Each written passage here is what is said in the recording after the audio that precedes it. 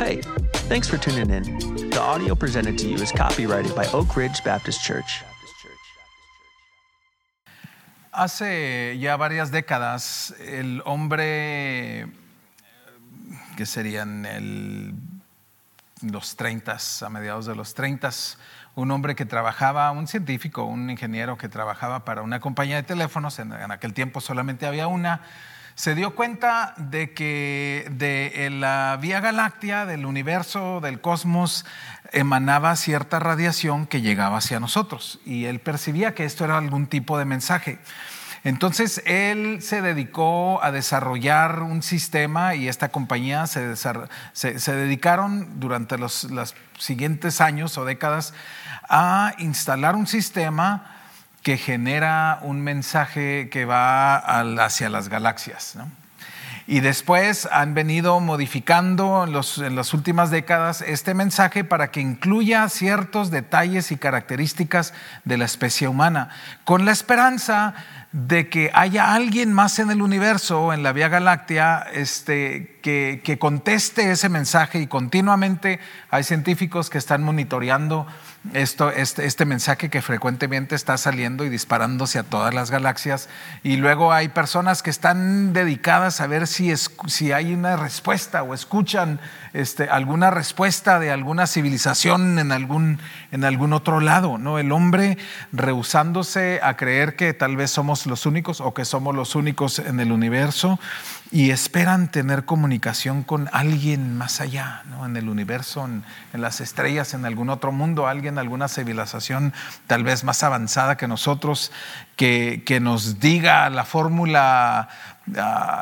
secreta para llegar a una longevidad eterna, y para que no, el hombre está convencido que este mundo se está autodestruyendo, y tal vez esa civilización que sea tal vez milenaria, ellos tengan las soluciones a todos nuestros problemas, ¿no? Por eso se escribió este mensaje de Arecibo, que se le llama, ¿no? Si ustedes buscan ahí en internet el mensaje de Arecibo, ese es el mensaje que se manda, ¿no? De estos científicos. El hombre, en su esperanza de recibir un mensaje de cómo resolver sus problemas y de cómo comunicarse con alguien que está más allá. Pero nosotros como creyentes sabemos que sí hay un ser, ¿no? Que hay más allá, que está más allá, que está en el universo, pero que está también aquí con nosotros, nuestro Dios, y que este ser que es cósmico, trascendental, quiere también una comunicación con nosotros. Y no necesitamos de una serie de platillos satelitales, de satélite, para mandar esas transmisiones de radio. Nosotros solamente necesitamos, mire, nuestras rodillas, nos arrodillamos ante nuestro Dios, nos humillamos, y ese mensaje llega hasta lo más alto del cielo, al trono de gracia. Y nuestro Señor Jesucristo, nuestro Padre, están siempre escuchando y contestan frecuentemente esos mensajes, ¿verdad?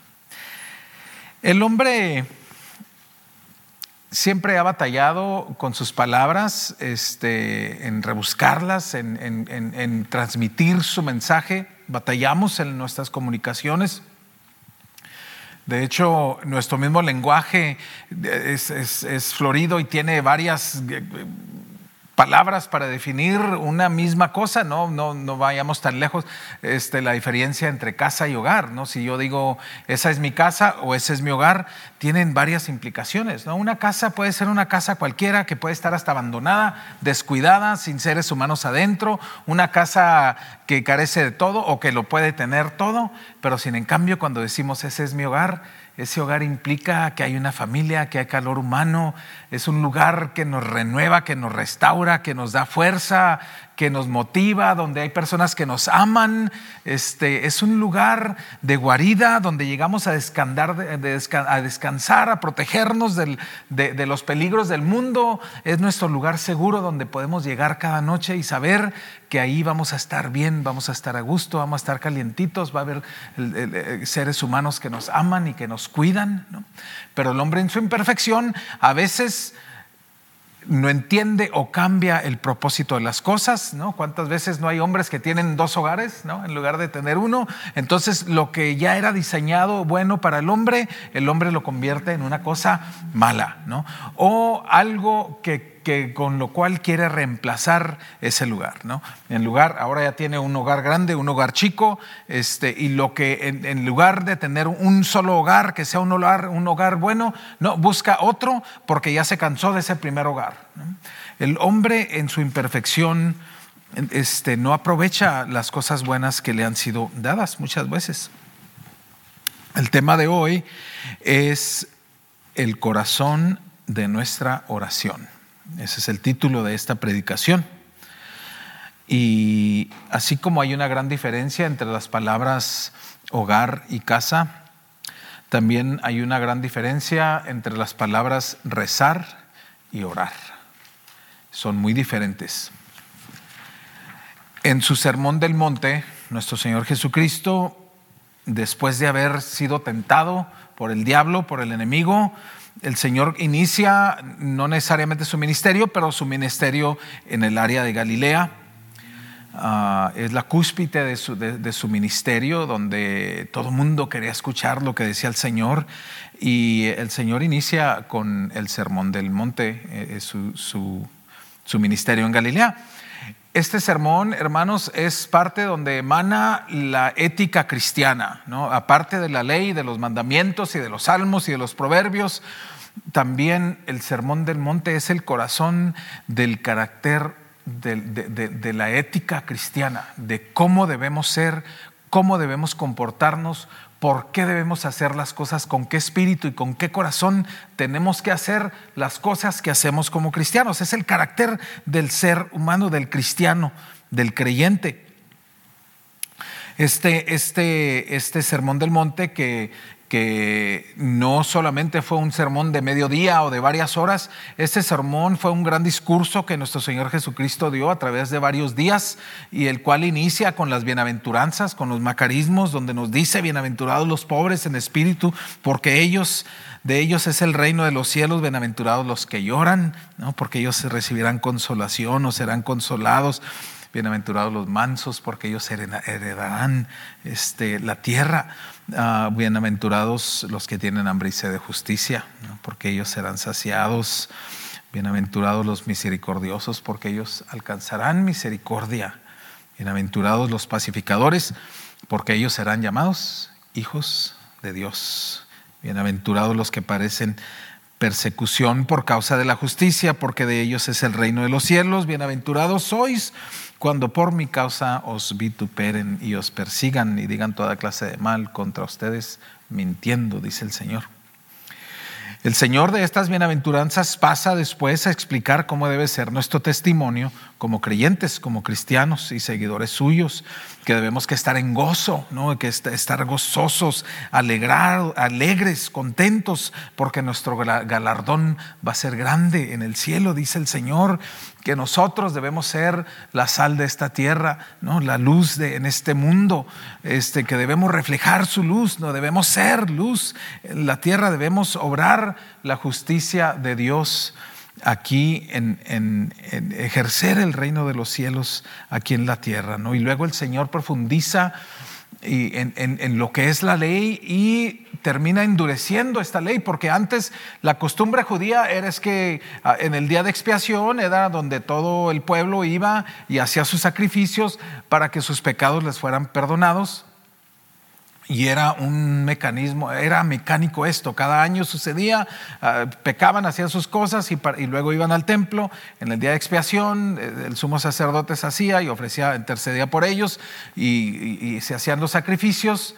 Pero nuestro Señor Jesucristo llega y no solamente viene a cumplir la ley, dice que nuestro Señor Jesucristo en este sermón aborda lo que es el escudriño de nuestros corazones.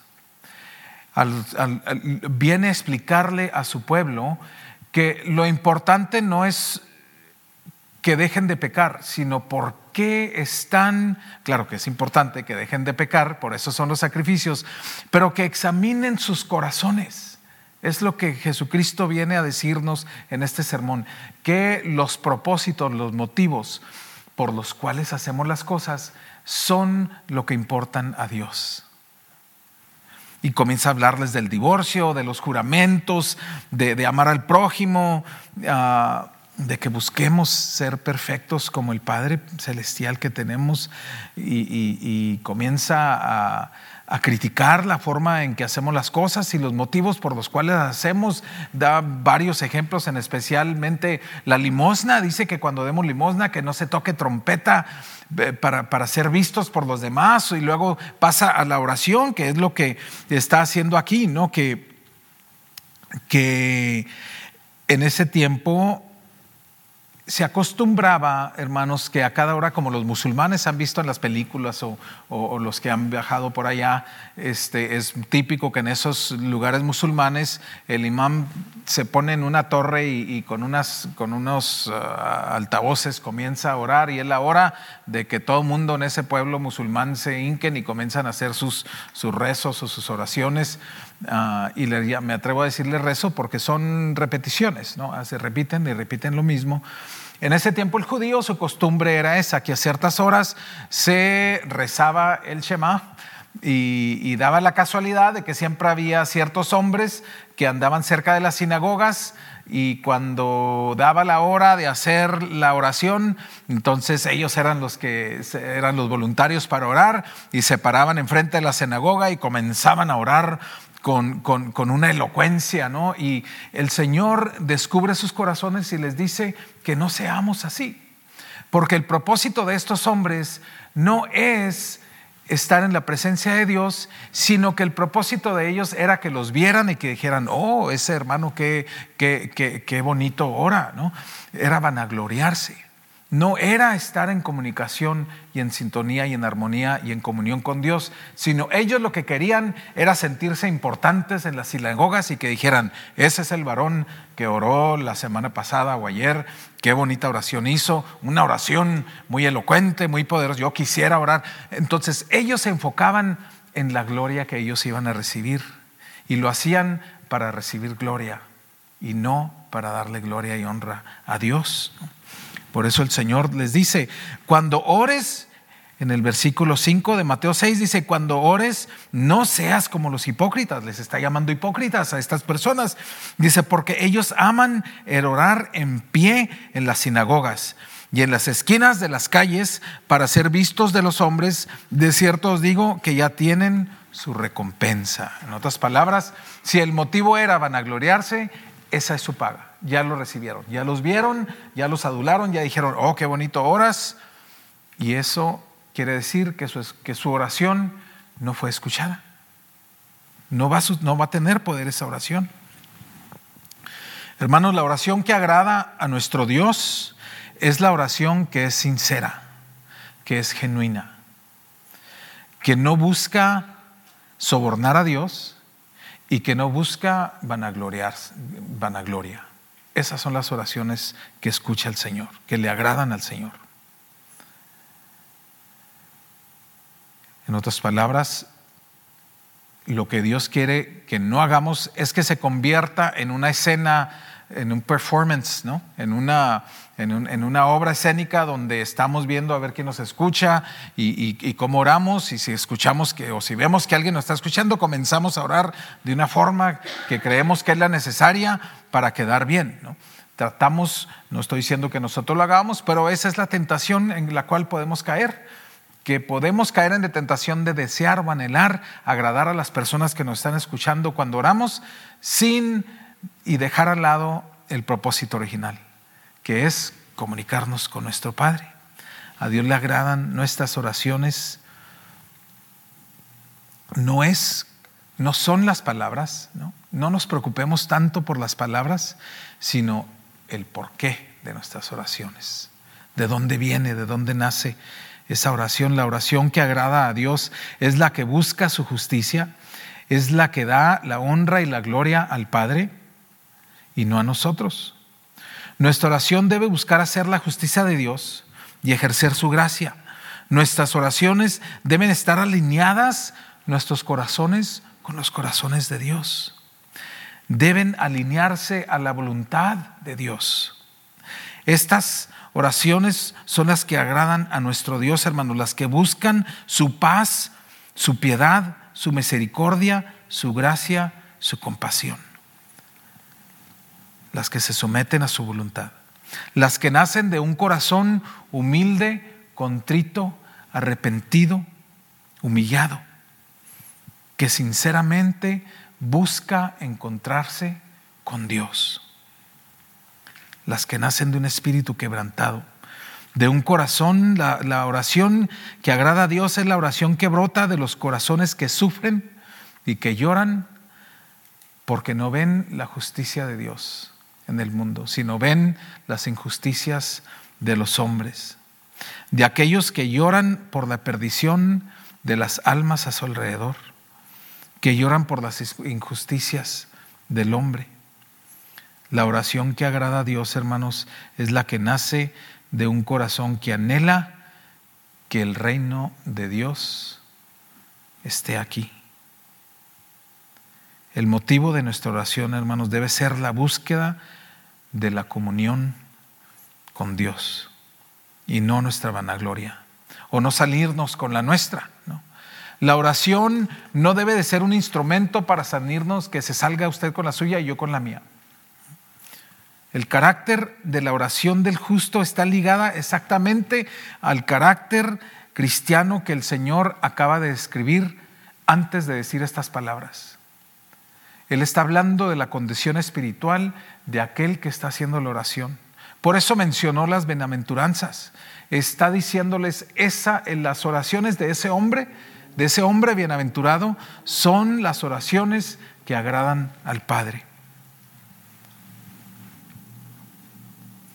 El Señor nos advierte de los riesgos que hay en la oración pública, ¿no? Y esto no lo tenemos que malinterpretar. La palabra la tenemos que ver de una forma sinóptica donde no hay contradicciones. Y cuando parece haber una contradicción, tenemos que entender cuál era el mensaje y el contexto que el Señor estaba diciendo aquí. El Señor nos advierte de los riesgos que hay en la oración pública o en la oración de grupo, que podemos caer en la tentación de anhelar ser vistos y admirados por la forma y las palabras que decimos en nuestra oración. La presencia de alguien, hermano, siempre va a afectar cómo nos comportamos. Si estamos en el teléfono con alguien con el cual tenemos intimidad, ya sea la esposa o el hijo, hablamos de una forma, pero si hay una persona en el cuarto, comenzamos a tener cuidado con las palabras que decimos, porque estamos conscientes de que alguien más nos está escuchando y no queremos que malinterpreten nuestras palabras o que malinterpreten una situación. En una tercera persona siempre va a afectar nuestro comportamiento, y aquí lo que el Señor está diciendo, no nos está prohibiendo que hagamos oración en público, no nos está prohibiendo que nos juntemos a orar, porque Él mismo nos dijo que donde hay 2 o 3 juntados en su nombre, ahí mismo estará Él. Entonces Él nos motiva y nos alienta a que oremos en grupo. Lo que está diciendo aquí es que cuando lo hagamos, tengamos cuidado y examinemos el motivo por el cual estamos haciendo esta oración. Por eso Él específicamente dice que no seamos como esos hipócritas que se paran a orar en las sinagogas solamente para que los vean y para que digan, ese hermano, qué santo es, qué devoto es, y ganarse la gloria que le pertenece a Dios. En Proverbios 4:23 nos dice que de toda cosa observada o toda cosa guardada, que guardemos nuestro corazón, hermanos, porque de él mana la vida. Es lo que nos está diciendo aquí el Señor. Cuando nosotros oremos, examine su corazón y examine los motivos por los cuales estamos orando al Padre. Dice, mas tú, cuando ores, entra en tu aposento y cerrada la puerta, ora a tu Padre ora a tu Padre que está en secreto. Dice, y tu Padre que ve en lo secreto, te recompensará en público. Lo que dice el Señor es que no debe de haber nada que nos distraiga de nuestra oración y de nuestra comunión con nuestro Dios. Que el enfoque tiene que ser nuestro Dios, como si no hubiera nadie a nuestro alrededor. Una tercera persona siempre va a afectar la forma en que oramos, la forma en que pensamos, la forma en que decimos. No hay nada más íntimo donde solamente están dos, tras una puerta cerrada. Y así es como quiere Dios estar con nosotros.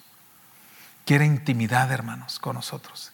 Él quiere que estemos continuamente. Hemos visto hace 2 semanas que nos decía nuestro Señor que fuéramos como ese vecino que está toque y toque, ese vecino molesto que está pide y pide pan cada rato porque tuvo visita, que seamos importunos, ¿no? Pero a Él no le importuna esto. Él quiere que seamos así, ¿no? Que cualquier necesidad que tengamos, estemos ahí. La palabra dice que oremos sin cesar, hermanos, continuamente. Dice, mas tú cuando ores, entra en tu aposento. Esta imagen dice que no debe de haber nadie que nos distraiga de nuestra oración cuando estamos en comunicación, en comunidad con nuestro Dios. Tras una puerta cerrada, hermanos, hay un lugar íntimo. Una puerta cerrada le cierra la entrada al mundo. Nos aislamos, nos enfocamos en Dios. Es un lugar donde solamente caben usted y Dios, nada más. Y su comunicación y sus palabras entre los dos. Así podemos enfocarnos en Él, sin distracciones. Podemos escucharlo, estamos a solas. Imagínense, es lo que sucede cada vez que nos ponemos de rodillas, hermanos. Estamos ante la presencia del Creador del universo. Así de poderosa es nuestra oración. Así de poderosa. Y el que está platicando con nosotros tiene el poder y la capacidad de ver su corazón y saber exactamente lo que hay en él. Los motivos, las razones, lo que esconde. Jeremías 17 nos dice, engañoso es el corazón más que todas las cosas y perverso, dice la palabra. ¿Quién lo conocerá? Yo Jehová, dice, que escudriño la mente, que pruebo el corazón para dar a cada uno según su camino, según el fruto de sus obras, dice Dios. Aquí lo que cuenta, hermanos, es cómo nos presentamos ante nuestro Señor, ante nuestro Dios. Tras esa puerta cerrada nos despojamos de toda convicción de autosuficiencia y reconocemos nuestra total dependencia de nuestro Dios. Tras esa puerta cerrada podemos hablar con confianza, sin temor de ser juzgados, sin temor de ser criticados, sin temor de que alguien malinterprete nuestras palabras. Nada importa ahí en ese lugar, hermanos. Solamente su comunicación con Dios. Tras esa puerta cerrada lo podemos decir, heme aquí, Señor, así soy, he pecado, perdona mis pecados. ¿Puede usted confiadamente decirle todo lo malo que ha hecho sin preocuparse de quién lo está escuchando, de que lo van a criticar, de que lo van a ridiculizar? Nada. Para atrás de esa puerta cerrada usted puede ser quien es genuinamente con su Dios, con nuestro Padre, sin pretensiones, sin hipocresías. El Señor no nos está diciendo que no oremos en grupo, ¿no? Él mismo nos lo dijo, ¿no? Que juntáramos 2 o más y que Él estaría allí, ¿no? En presencia, en medio de ellos, en medio de nosotros. Luego el Señor nos da una advertencia. En esos tiempos, hermanos, lo que sucedía era que los paganos tenían formas específicas y fórmulas que utilizaban ellos para orar, para hacer sus rezos, ¿no? Y eran repetitivos y sacaban sus libros y para rezarle a este Dios o a aquel Dios había que mencionar ciertas palabras que eran como ciertas palabras mágicas que mágicamente abrirían los oídos de esos dioses, o que eran unos dioses que estaban ahí esperando solamente a que los creyentes de ese Dios dijeran ciertas palabras en cierta forma y cierta estructura, y una vez que dijeran esas palabras, entonces, ahí está, las palabras, era lo que estaba esperando, ahora sí, voy a hacer lo que me estás diciendo. Aquí Dios no podemos verlo como a nuestro siervo, hermanos. No podemos verlo como alguien que una vez que mencionamos estas mantras o estas repeticiones, que Dios, como ya las dijimos, ya hicimos nuestra parte, ahora Él hace la de Él y dice, bueno, pues ya hiciste y dijiste lo que tenías que hacer, ahora sí me toca a mí obrar. No, nosotros nos sometemos a la voluntad de nuestro Dios, así de sencillo.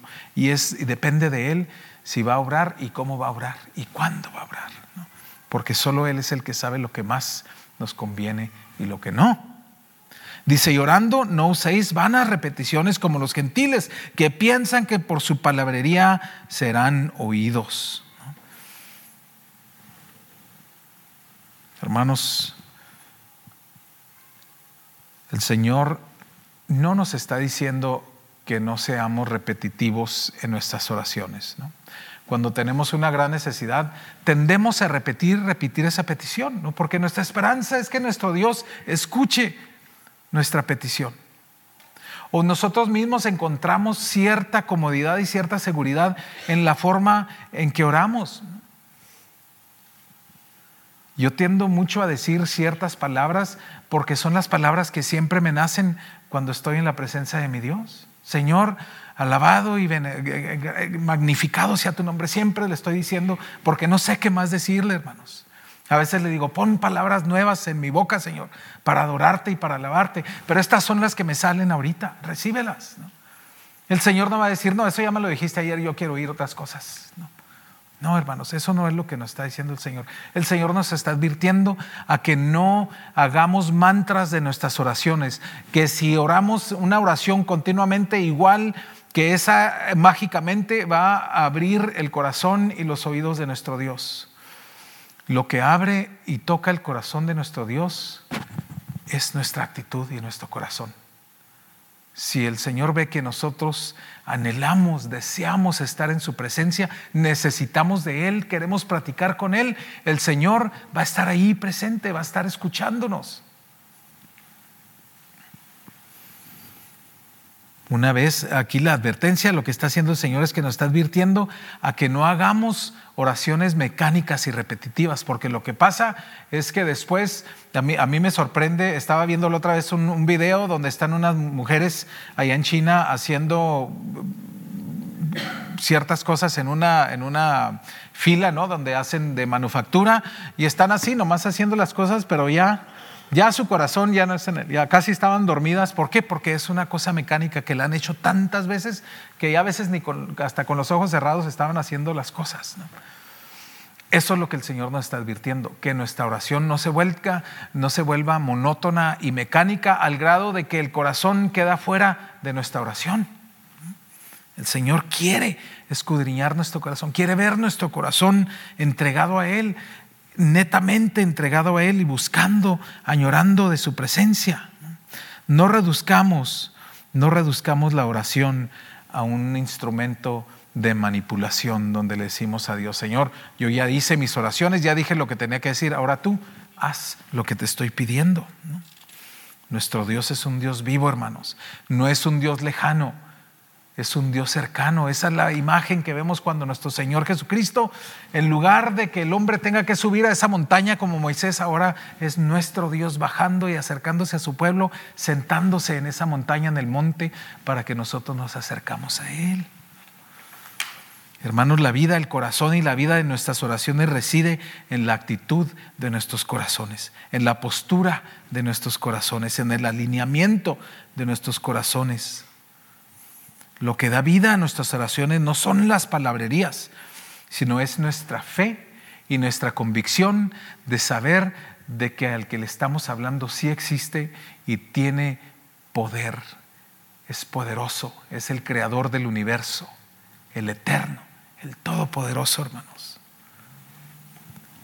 Lo que da vida a nuestras oraciones es el estar convencidos de que el que está escuchándonos tiene el poder de dar vida donde hay muerte, donde liberar, de quebrar cadenas donde hay esclavitud, ¿no? De sanar donde hay enfermedad, de restaurar lo destruido y de rescatar lo extraviado. Ese es nuestro Dios, hermanos. Eso es lo que da poder a nuestra oración. La convicción que tenemos que el que nos escucha tiene el poder de hacer todas estas cosas. Amén. Lo que da vida a nuestras oraciones es nuestra esperanza, hermanos, que hay en nuestra oración. Dice la oración, Santiago 5:16 dice: la oración eficaz del justo puede mucho. Lo que da vida a nuestras oraciones es el saber que nuestro Dios sí existe, está ahí y es el Todopoderoso. Es el Dios, como dice el hermano, de los imposibles. Lo que el hombre no puede hacer, nuestro Dios, para él no hay imposibles, hermanos. El corazón de nuestra oración es que creemos y sabemos que Él está ahí, que ese ser divino y todopoderoso está ahí a nuestro lado, escuchando nuestras palabras y nuestra oración. Que tras esa puerta cerrada, hermanos, hay una presencia poderosa y prodigiosa. Tras esa puerta cerrada tenemos una cita con el Creador del universo. Tras esa puerta cerrada estaremos en intimidad con el que tiene la eternidad y la vida en sus manos. Cristo quiere que involucremos nuestro corazón, hermanos. Que busquemos a Dios con todas nuestras fuerzas y con todas nuestras almas y con toda nuestra mente y nuestro corazón. Y que establecemos una relación íntima con Dios, con Él. Nuestra oración es poderosa cuando sinceramente buscamos estar en su presencia y le buscamos sinceramente. No para sobornarnos, no para beneficiarnos. Claro que hay beneficio propio, ¿no? Pero el motivo y el corazón de nuestra oración debe ser que anhelamos estar con Él. Conteste Él o no conteste nuestra oración, eso no tiene que ver.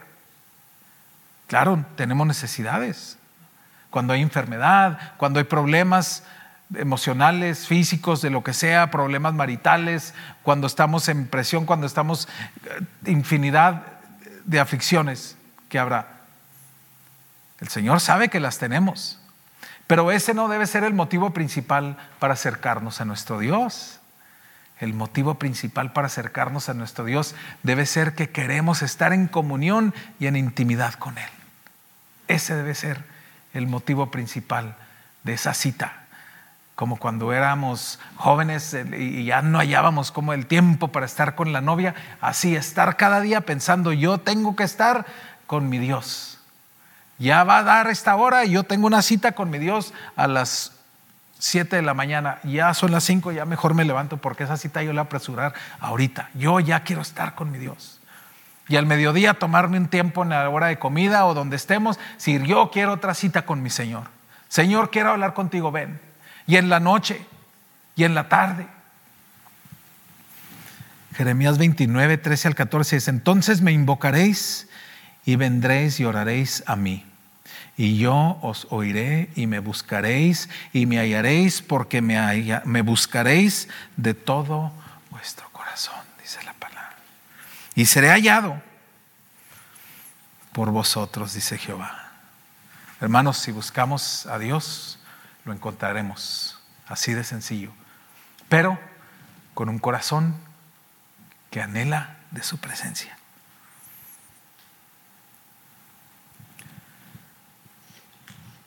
Hermanos, tal es el amor de nuestro Padre celestial que no hay ni necesidad de decirle lo que necesitamos. Él ya lo sabe.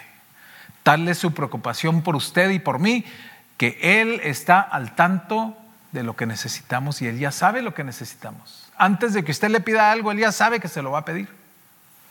Pero Él lo que quiere es esa intimidad con usted. No quiere decir que como Él ya lo sabe, ya vamos a dejar de pedírselo porque ya lo sabe, no.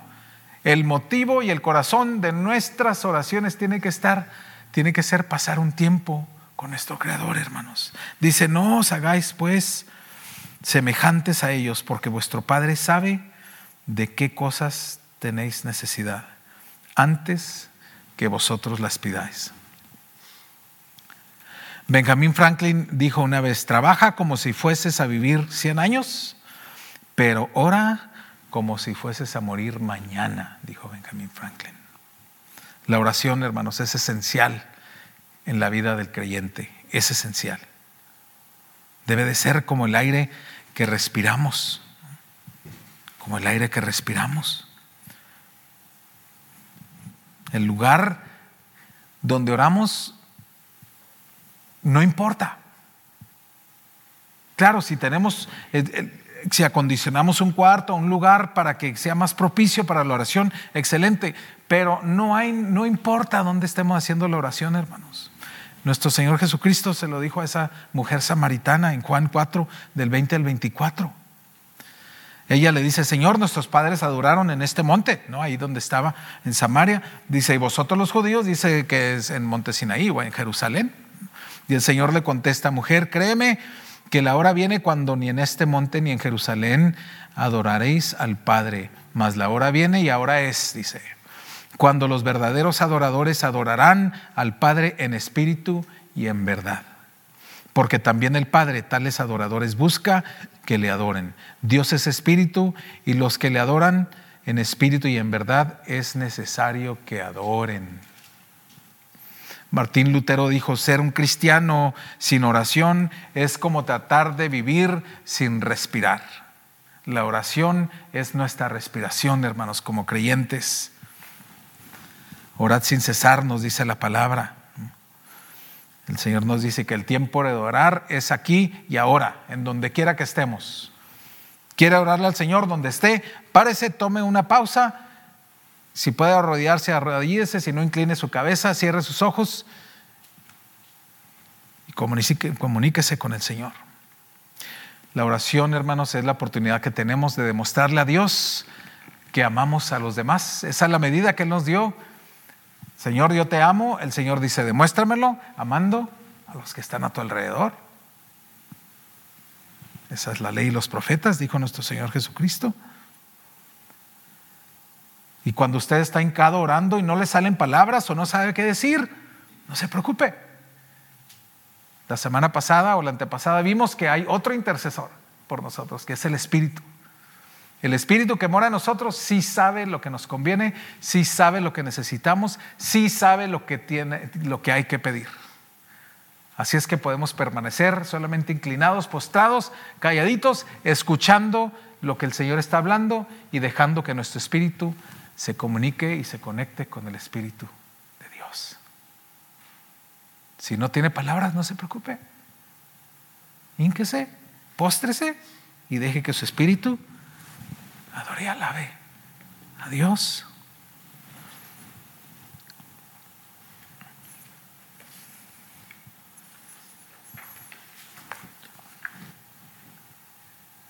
Si cuando estamos orando y hacemos una petición y creemos que no está siendo contestado o que algo está estorbando, porque nosotros, el Espíritu nos dice, ¿no? Cuando hay alguna cosa que estamos haciendo que está impidiendo nuestra oración, que llegue nuestra oración. Que el Señor ha venido diciéndonos por medio año, por un año: Nick, deja de hacer esto, Nick, deja de hacer esto, Nick, deja de hacer esto. Y año pasa y no hago y no dejo y no ceso de hacer eso.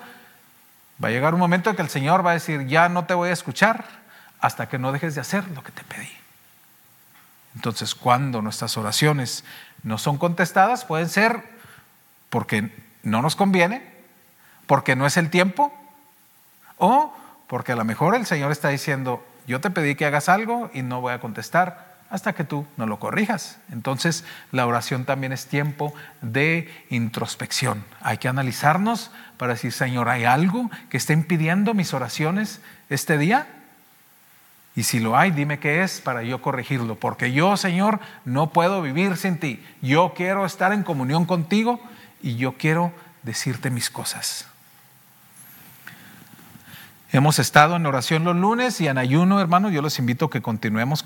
Comenzamos este año con oración y con ayuno. Y si ustedes gustan mandarme qué peticiones tienen, lo tenemos en peticiondeoracion.orbc@gmail.com. peticiondeoracion.orbc@gmail.com. Y nos pueden mandar sus oraciones y nosotros oramos por ustedes, hermanos.